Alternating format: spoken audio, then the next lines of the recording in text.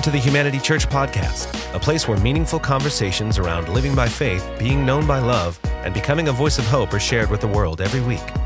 We hope that you enjoy this podcast and will join us live on Sundays at 10 a.m. Pacific Standard Time, online, or at the historic Fox Theater in beautiful downtown Pomona. We also host humanity groups that meet all throughout the city and online to continue the conversation and support you in your ongoing spiritual journey. Find one near you by visiting humanitychurch.com. If you would like to financially support this podcast or the ongoing work at Humanity Church, you can text any donation amount to 84321. Give directly from your phone. Now, here's this week's podcast. Over the next few weeks, we're going to be looking at what is required to move a revival in our community. Because there are actually things that you can look at historically throughout Scripture, throughout the movement of the church, that says this is what is required to create God moving in us. Now, here's the thing. There's no formula for God moving. I know a lot of churches want to manufacture something. I'm not interested in that. But there are practices that facilitate a move of God in our lives and in a community.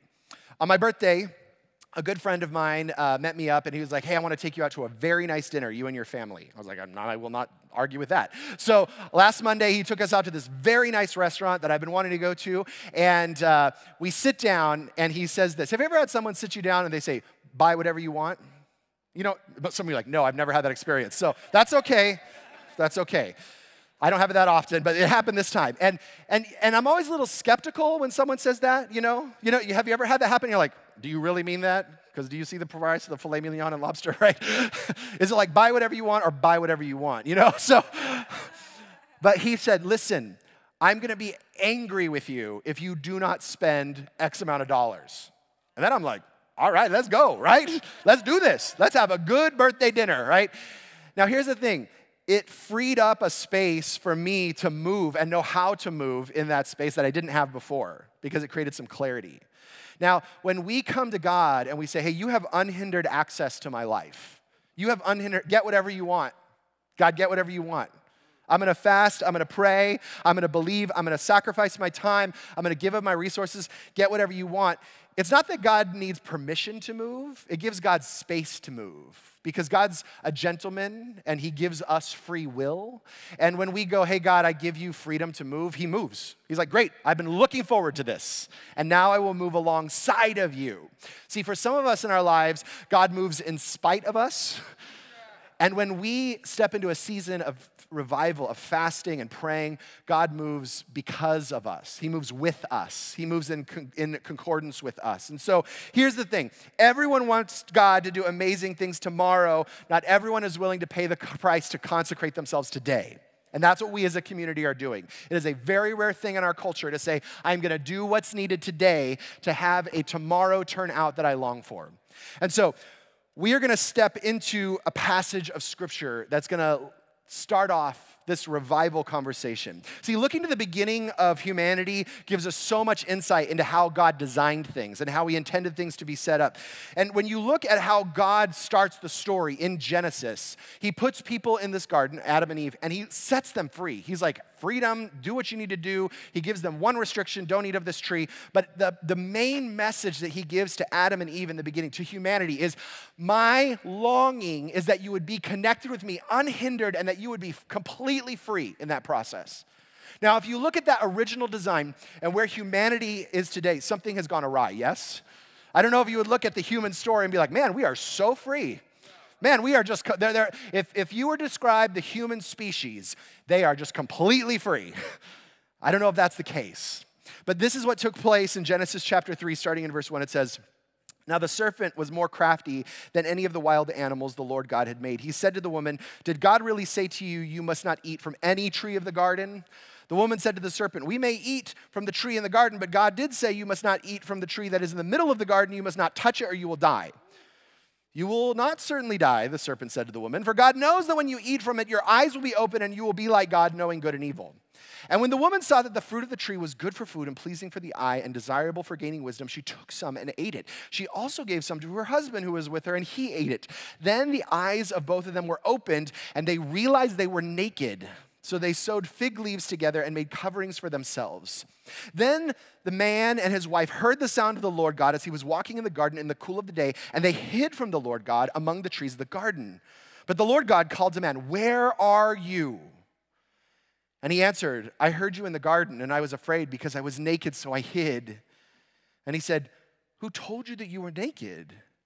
Have you eaten from the tree that I commanded you not to eat from?" And the man said, "The woman you put me here with me, she gave me some fruit for the tree, and I ate it, of course." And then the Lord says to the woman, "What is it that you have done?" The woman said, "The serpent deceived me, and I ate." See, it's so fascinating that Adam and Eve, they decide to disobey God, and their natural instinct was to hide. That no one had to teach them that. They didn't have to learn that. It wasn't a conversation that they had with one another. It was an instantaneous reaction. See, in the previous moment, humanity was free. They were released to live as they pleased. They were walking among the garden with everything they need, living in abundance and prosperity. And the next second, they find themselves in scarcity, hiding because they want to protect themselves. See, here, the context that God establishes for humanity, not only in relationship to Him, but with one another, is openness, transparency, vulnerability, freedom, abundance, more than enough. This is the context that God sets for humanity, and then everything shifts in one action in the middle of this. See, there are certain human behaviors that come instinctually to us. They're like baked into our DNA. So when Jackson was born, both of our kids were born in a bathtub, not like in a barn, in a birthing center. And Marla gave birth in the water. And I was kind of freaked out by that idea at the beginning, like what's going to happen to the kids. But it's so fascinating because when Jackson was born, the midwife held Jackson under the water for like 30 seconds just to get him taken care of. And I'm thinking, what are we doing here? Are we suffocating the newborn? Is this some weird like witch doctor midwife practice that was going on? I know this is very hippie, but this is a little more hippie than I wanted, right? And she brings Jackson up, and it wasn't until he got out of the water that he took his first breath. Because he instinctually knew that the second air touched his skin, he needed to breathe. And the second thing happened with Colin, because we instinctually know that when air touches our skin, we no longer need the oxygen supplied from our mother. We now get to breathe the air around us. And then no one needs to teach kids how to crawl. Have you noticed that? They just do it. I know dads especially are like, "Crawl, kid," right? But they just do it, and then they eventually get up and walk, and then they eventually start speaking, and no one has to teach them how to do these things. They're instinctual to them. This is a part of what it means to be human beings. They can be encouraged. There are certain techniques that we can use to make them happen faster, but it's part of the instinct. Now, the great thing about what we see with Adam and Eve is we recognize a human instinct that's also built into our DNA, is that when we disobey, we hide, that no one had to teach them that. No one had to instruct them in what to do. It was a natural instinct that took place inside of them. Now, God did tell them that they would die if they ate the fruit, so I would be hiding as well, right? Death seems like not a great option, but this is where they found themselves. When they disobey, they immediately found themselves in survival. And this is the place where we go when we're out of alignment with who God has called us to be. See, this is connected to this human instinct for survival. See, when we feel like we need to survive a situation, when we're in danger, even imagined danger, the part of our brain called the reptilian brain pops on, and it basically says, you need to do nothing but survive. And again, this could be a real experience like, oh, I'm in the woods and a bobcat is chasing me and you just need to run, right? Every instinct turns off except run. Or this could be, you're in a breakdown with your spouse. And all of a sudden, you feel like you're not going to survive. And all of your brain shuts off. Or how many of you have ever had this situation where you're at work and your boss says, hey, I need to see you in my office. And all of a sudden, your brain shuts off. Because your reptilian brain goes on and it goes, I just need to survive. In fact, preserve all the energy, turn off all the other functions for survival, right? And that's what takes place here in this moment, is this fight or flight or imitate instinct pops up, and Adam and Eve hide themselves from God. See, here's the thing. When we find ourselves there, not only does it move us into this survival way of living, but it closes down all other options available to us. It just closes down all the other brain functions. It certainly does not let you make creative choices. It certainly doesn't allow you to think about how this decision is going to impact what's next. It just dilates your pupils and says, survive. And so when we find ourselves in survival, all of our freedom gets shut down to one option: stay alive. And this is where Adam and Eve found themselves. When they find themselves out of alignment with who God has called them to be, disobeying, engaging in this level of brokenness, all they attempt to do is survive. See, this is what happens when we decide to live a smaller life, is that all we can see is the need to survive what's in front of us. And look, let's just be honest. How many of us find ourselves in that place? How many of us are in that place? How many of us find ourselves over and over and over again in this space of survival? I talk to so many people who are overwhelmed with a sense of shame inside of them, that are overwhelmed with this sense of judgment and regret and darkness for things that they have done or not done, for things that have been done to them or have not been done for them. And they live with this weight of shame around the choices that they've made in their lives. And it's amazing how the human spirit instinctually knows when it's out of alignment with who God has called us to be and the life that we were designed to live. Because many of us walk around with this sense of shame, and because of that, we walk around with this sense of survival, and we find ourselves using our energy attempting to hide, rather than engaging the energy given to us to go create the future, to go step into the tomorrow that God longs for us to have. Now, we might not always be aware of it, but we find ourselves here over and over and over again, where we feel helpless or hopeless in certain areas, where we feel scarce, where we experience not enoughness, or that God could never forgive me for, or if only someone knew that I had these behaviors or thoughts or actions or attitudes or way of seeing the world, if someone found out, everything would be a mess, everything would change. And so we find ourselves there. It might not even be something that you did or didn't do.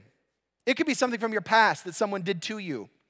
It could be something from your past that someone didn't do for you that you longed for them to do, and you carry around the weight of shame and guilt and the heaviness with it, and you just hide because you're in survival, attempting to free yourself from what you imagine is coming next. There's no freedom in this space. And let me just tell you, this will suck your energy. In fact, when I talk to people often that are like, I don't know what's going on with me. I've been to the doctor. Everything's fine. I'm exhausted. I don't know what's going on. I've done every test. Oftentimes, my first conversation is, let's talk about what needs to be confessed. Let's talk about the weight that you're carrying, because it will drain you of your energy. Now, God, after Adam and Eve hide in their need to survive, God comes and he asks this question. He asks this question, where are you? Now, I used to love playing hide and seek with my boys, because I would go count and they would go hide, and I would turn around to go find them, and where's Jackson? And he would immediately go, I'm behind the door. Don't look though. Don't look behind the door, right? And I'd walk around, where's Jack? Oh, he couldn't be behind the door. Is he under the table, right? Is he behind the curtain, right? All of those things. Because it wasn't like I don't know where Jackson is, but I play along with the scenario, right? And when God comes into his garden that he created, that he is omniscient, omnipresent, omnipowerful with, and goes, where are you? He's not like curious about what happened to the creatures he created. He's not like, oh man, where are they hiding in the middle of this? It's not God unaware of the situation. He wasn't shocked.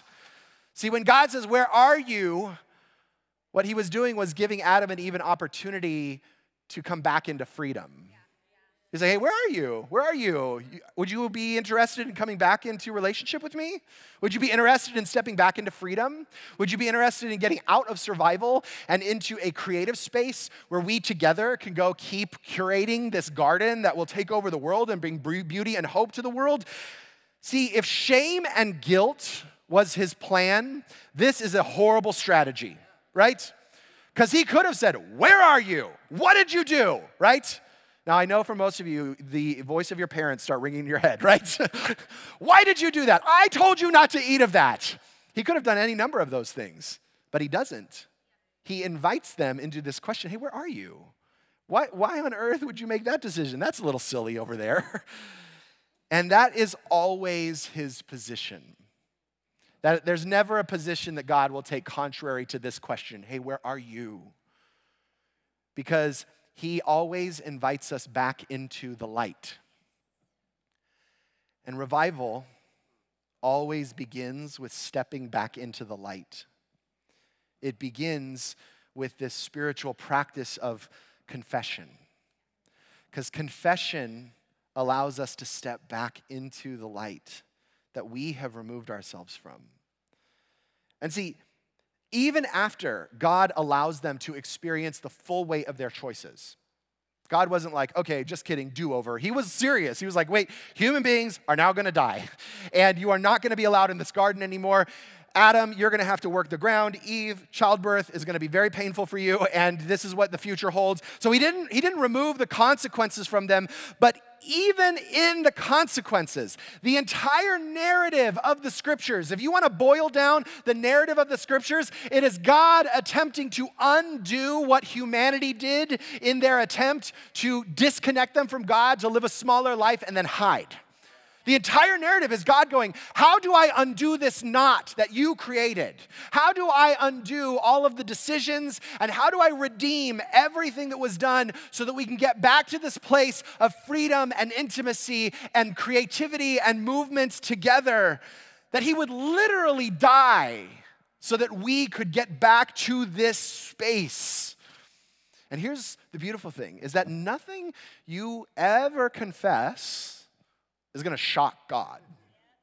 I know we think it will, right? I know we think God is just waiting to punish us, but here's the thing that I found is that the more we confess, whatever it is that we confess, it just causes God to pursue us harder. That when we're willing to step into the light, God's like, yes, let's go. Let's have at it. See, this is what lets us know that it's never the thing that we're hiding that causes us to lose the freedom. It's the act of hiding that causes us to lose the freedom.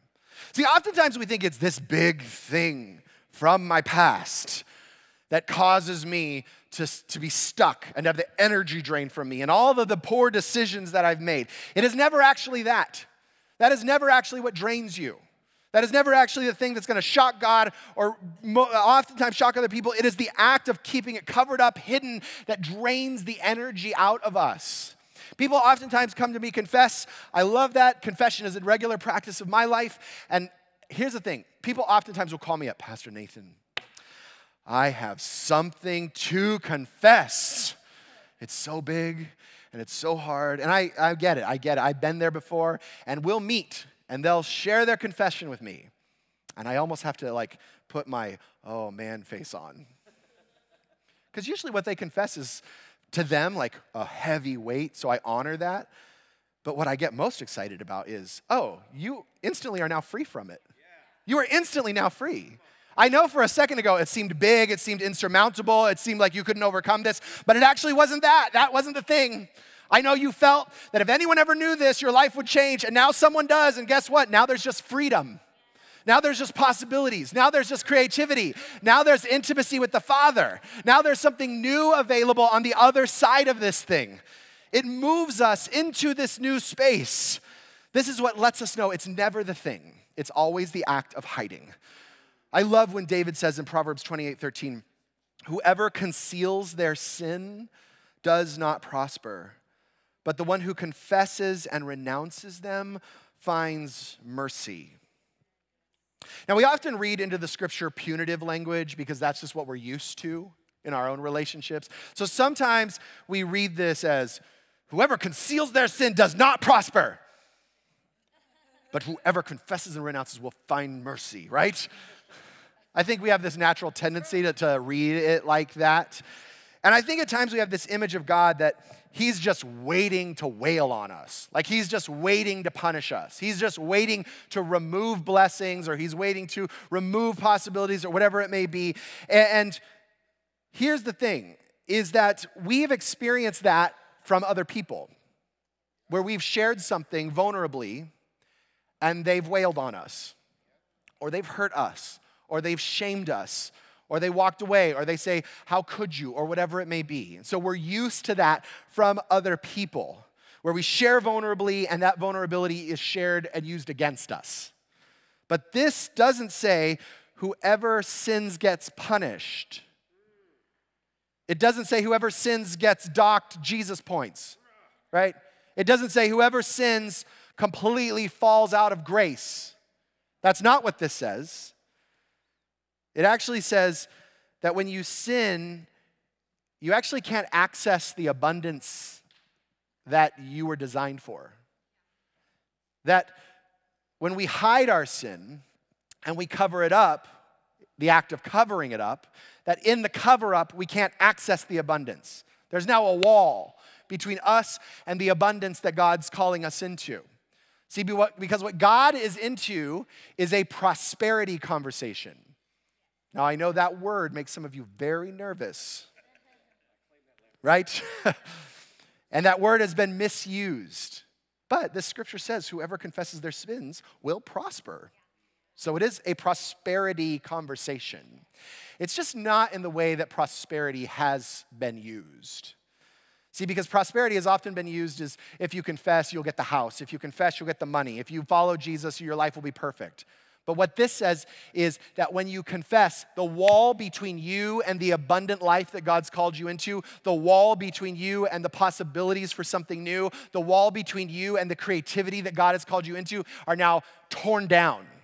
And so now you can prosper because now there is so much more available to you other than just surviving and needing to keep things hidden. It gets you out of the space in your head where you just need to figure out, how do I stay alive? And it releases you into a conversation of, how do I go and step into the future that God has called me to create? And this is the beautiful thing about God asking us to confess, is what he's saying is, I'm not into a punitive conversation with you. I'm actually in a prosperity conversation with you around confession. But it's the fear of punishment that drives us to hide. See, the whole time God is in a momentum conversation for our life, and this is what light does. It gives us momentum in every area. See, because if I was to say, hey, we're going to turn off the lights, it's going to be pitch black in here, and I want you to run out the doors, you're probably going to be like, oh, I don't know about this, right? But if I turn on the lights and say run out the doors, you're like, no problem, let's go. Because light provides a context for momentum to happen. It lets us see what's in front of us, and then we can navigate this. And the second we confess, we find mercy. Now, this word find is intentional here because it says we find mercy. It doesn't say that God will give us mercy again. See, because God never removed his mercy. God never removed it. I don't care what you've done. I don't care what has taken place in your life. I don't care that God's mercies are new daily, that they are constant, they are moving, they are free. It does not say that now God can give you mercy again. It says that you will find mercy. Because when you are stuck covering up your darkness, when you are stuck covering up your brokenness, when you are stuck covering up your past, it blinds you from the mercy that is available to you in the moment. See, because you assume that God is not merciful, and that is why we need to hide. Because if I reveal this, then mercy is no longer available to me. But God's like, no, it's here. You will now be able to see it. See, again, what is keeping you from mercy is not the thing that you are attempting to hide. What's keeping you from mercy is your own judgment about yourself and about what you did or didn't do. That's what's keeping you. It's never the thing.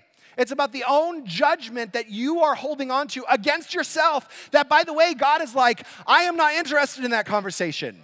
I don't see that.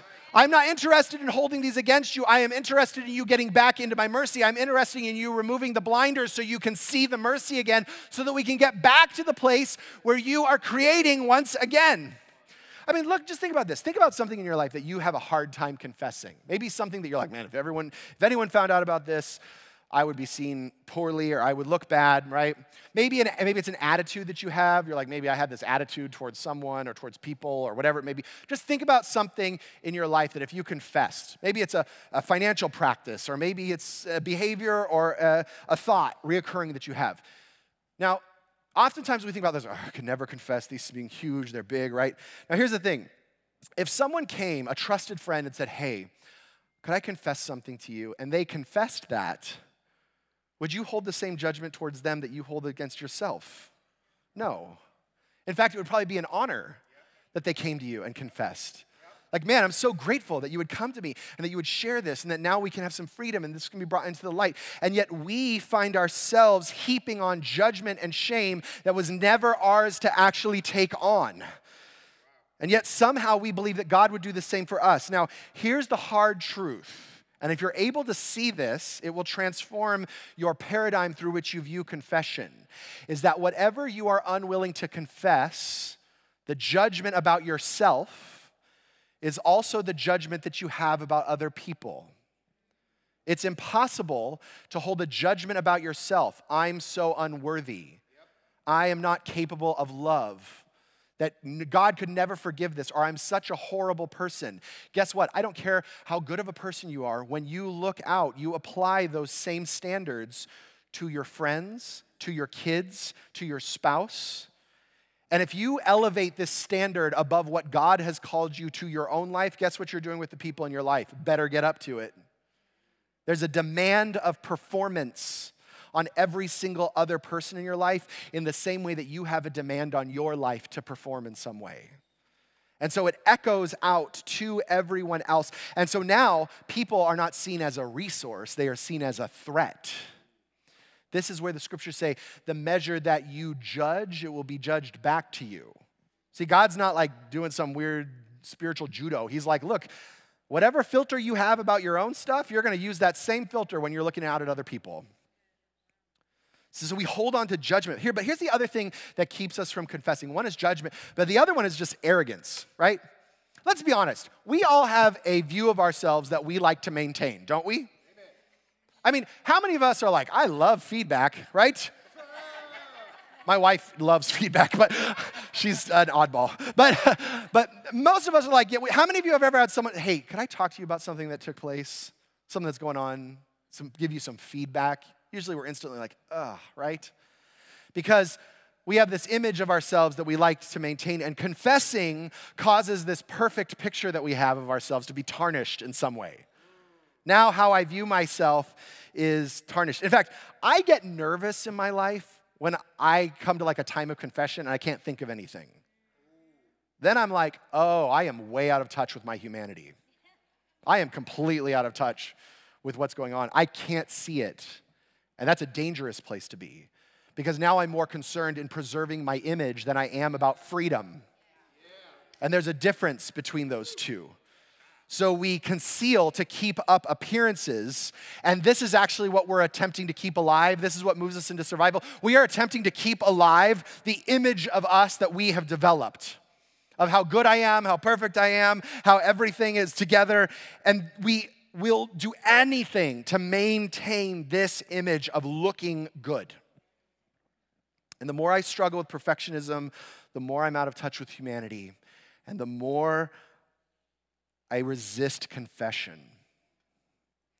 And when I'm in judgment or in a space of arrogance, it's impossible to receive mercy, because I am now over here holding myself to an impossible standard, attempting to save myself. And guess what? We are very poor saviors. In fact, that is what we're set free from. Not God's punishment. He's not interested in that. We're not set free from the thing that happened. God's like, I've already forgotten that, right? What we're set free from is our own shame and our own guilt and our own arrogant view of ourselves and all of the self-punishment that we heap on ourselves. And that's when we actually have the space to receive his forgiveness.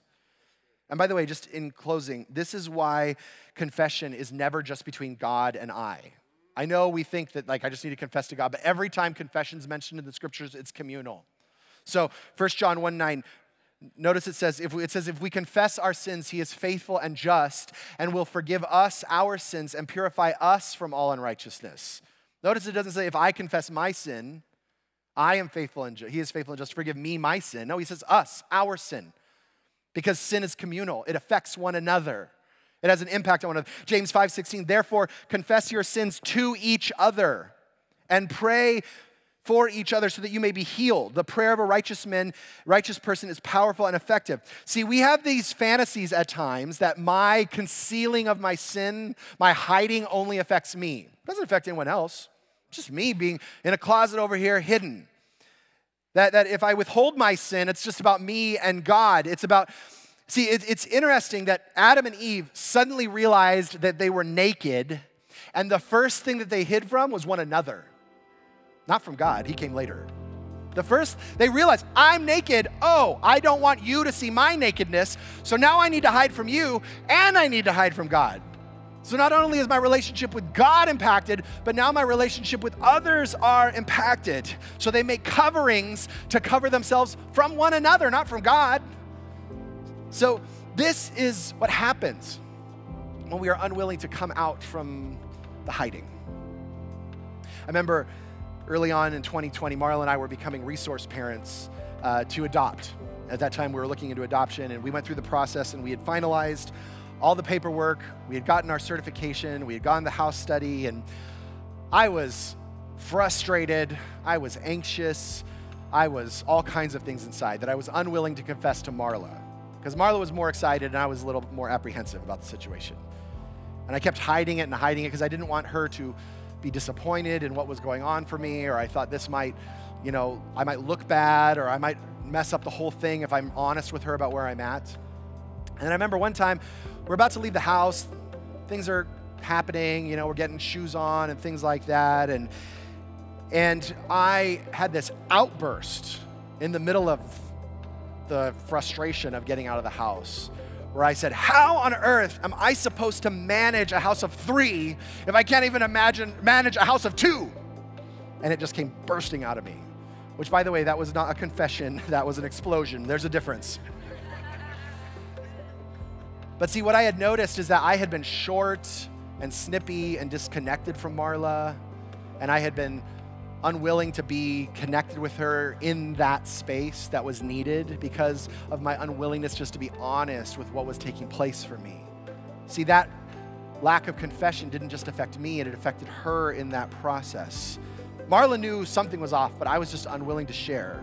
See, when you keep things in the dark, you keep others in the dark. Have you ever been in a relationship with someone where you're like, I know something's off, but I don't know what, and they're unwilling to share? Isn't that maddening? That happens when we are unwilling to confess. That happens when we are unwilling to go there with other people, that they pay the price. It's interesting how it always comes back to this, doesn't it? That God frees us, and then he frees others in the process. This is the beautiful thing about confession. It's like double freedom. We get free, and then everyone around us gets free because it sets us free. And our words have power. This is one of the ways that we are made in the images of God, is that when we speak, things happen. That we speak to create, but we also speak to release. Like, hey, I'm going to confess these so things can happen. This is, even when we come to Jesus, it's through confession. If you confess with your mouth that Jesus is Lord and believe in your heart that God raised him from the dead, you will be saved. It's through confessing. It's with our mouth that things are released, that we are released, that things are set free. And so our words create life and death. They create freedom and they create scarcity. And this is the first step in entering into a season of revival. God cannot move when we are in the dark. All revival begins with us being willing to lay down our image of ourselves and to step into this future that God has for us of freedom. So this morning, in our last little bit of time together, we want to create an opportunity to confess. And I want to tell you how that's going to work. In just a moment, the band's going to come back up. We're going to play a song. And I'm going to have some individuals who are trusted elders and leaders and pastors, some of them of different roles in our community, that are going to be in the back. And they would love to just receive your confession. And I'm talking about big, small, anything in between. This is an opportunity to release that and to step into something new.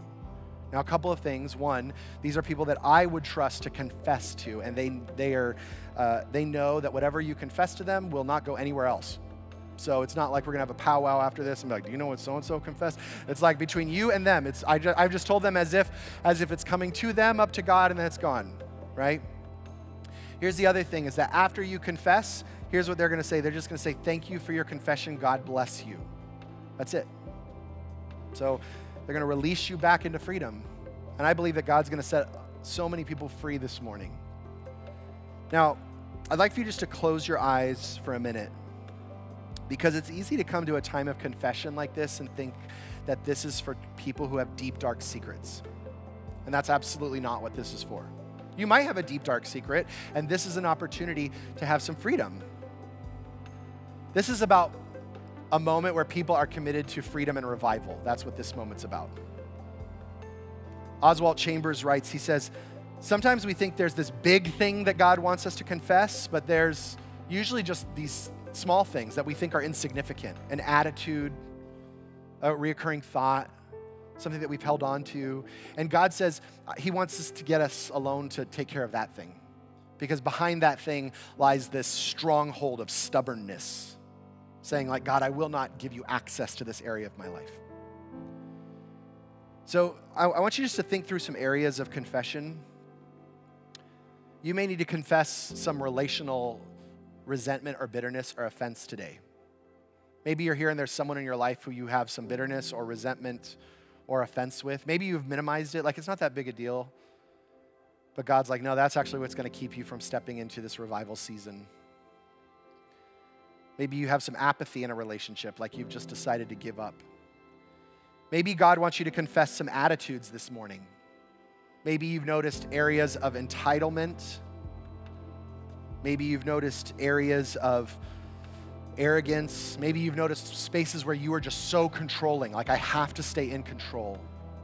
Maybe you've noticed anger that wells up, that you're like, man, where's this coming from? God just wants you to release all that today. Maybe it's in your finances. Maybe you look at your finances and you're like, man, it's a mess. I mismanage them. Even these giving conversations freak me out. Maybe there's hoarding of money. Maybe there's fear around money. Maybe it's time to confess some things around your physical body. Maybe you recognize, man, I've been overeating or undereating. Maybe there's some sexual habits that you've stepped into. Maybe you just haven't been taking care of yourself. And man, God's given me this temple and I just have been abusing it in some way. Maybe it's in your spirituality. Maybe you're apathetic with God. Maybe you're angry. Maybe there are things you've noticed you've placed before him. Maybe there are things from your past, things that you keep replaying that inform you of why you're a horrible person or why you can't have things or why God isn't for you, whatever it may be. Maybe there's things that you've done or not done that you keep holding on to. Like, gosh, I shoulda, coulda, woulda. And I don't care how big or how small, today is a day of confession where we leave it here. Because we cannot step into a future asking God to move powerfully if we are not willing to allow him to move powerfully in the hidden areas of our life first. So today, this moves beyond theory and cheerleading into a space of freedom. So I'm going to ask right now with your eyes closed, those of you who are going to be in the back, you can just head back there right now. And I'm going to pray a prayer just of courage for us. I know this can be an act of courage because some of you may, even right now, you may think, gosh, what are people going to think of me? I don't know what people are going to think of me if I say this. Maybe you're a leader in the church. You know, if I get up, people are going to think I'm crazy. Look, I have confessed before this, and I will continue to confess. So if I need confession, we all need confession. And so I'm going to pray. And it might be full we're gonna play one song. It might be full for a little bit, so just you can make a line behind someone. They're spread out in the back. But do not let anything get between you and confession today. I don't care how big, how small. Father, right now, I ask that you would give us courage. to face the things that we have kept hidden from you, the things that we have decided are bigger than you, or the areas that we've decided that we need to control on our own or to keep hidden or to keep back, God. And today, I pray for a spirit of freedom in this place. I pray against any voice of shame, any voice of needing to keep things look a certain way or to keep things as is, God, but that there would be just a passionate pursuit of freedom. And I pray that we would drink the cup all the way to the bottom, that there would be nothing left. God, that we would just, God, release everything that needs to be released today as we confess. Jesus, we are grateful for this moment of freedom that you are launching your revival from. Start with us. Start with us. In Jesus' name, amen. So if you would all stand with me and head on back, find someone that you can confess with, and let's reach for freedom today as we sing this song together.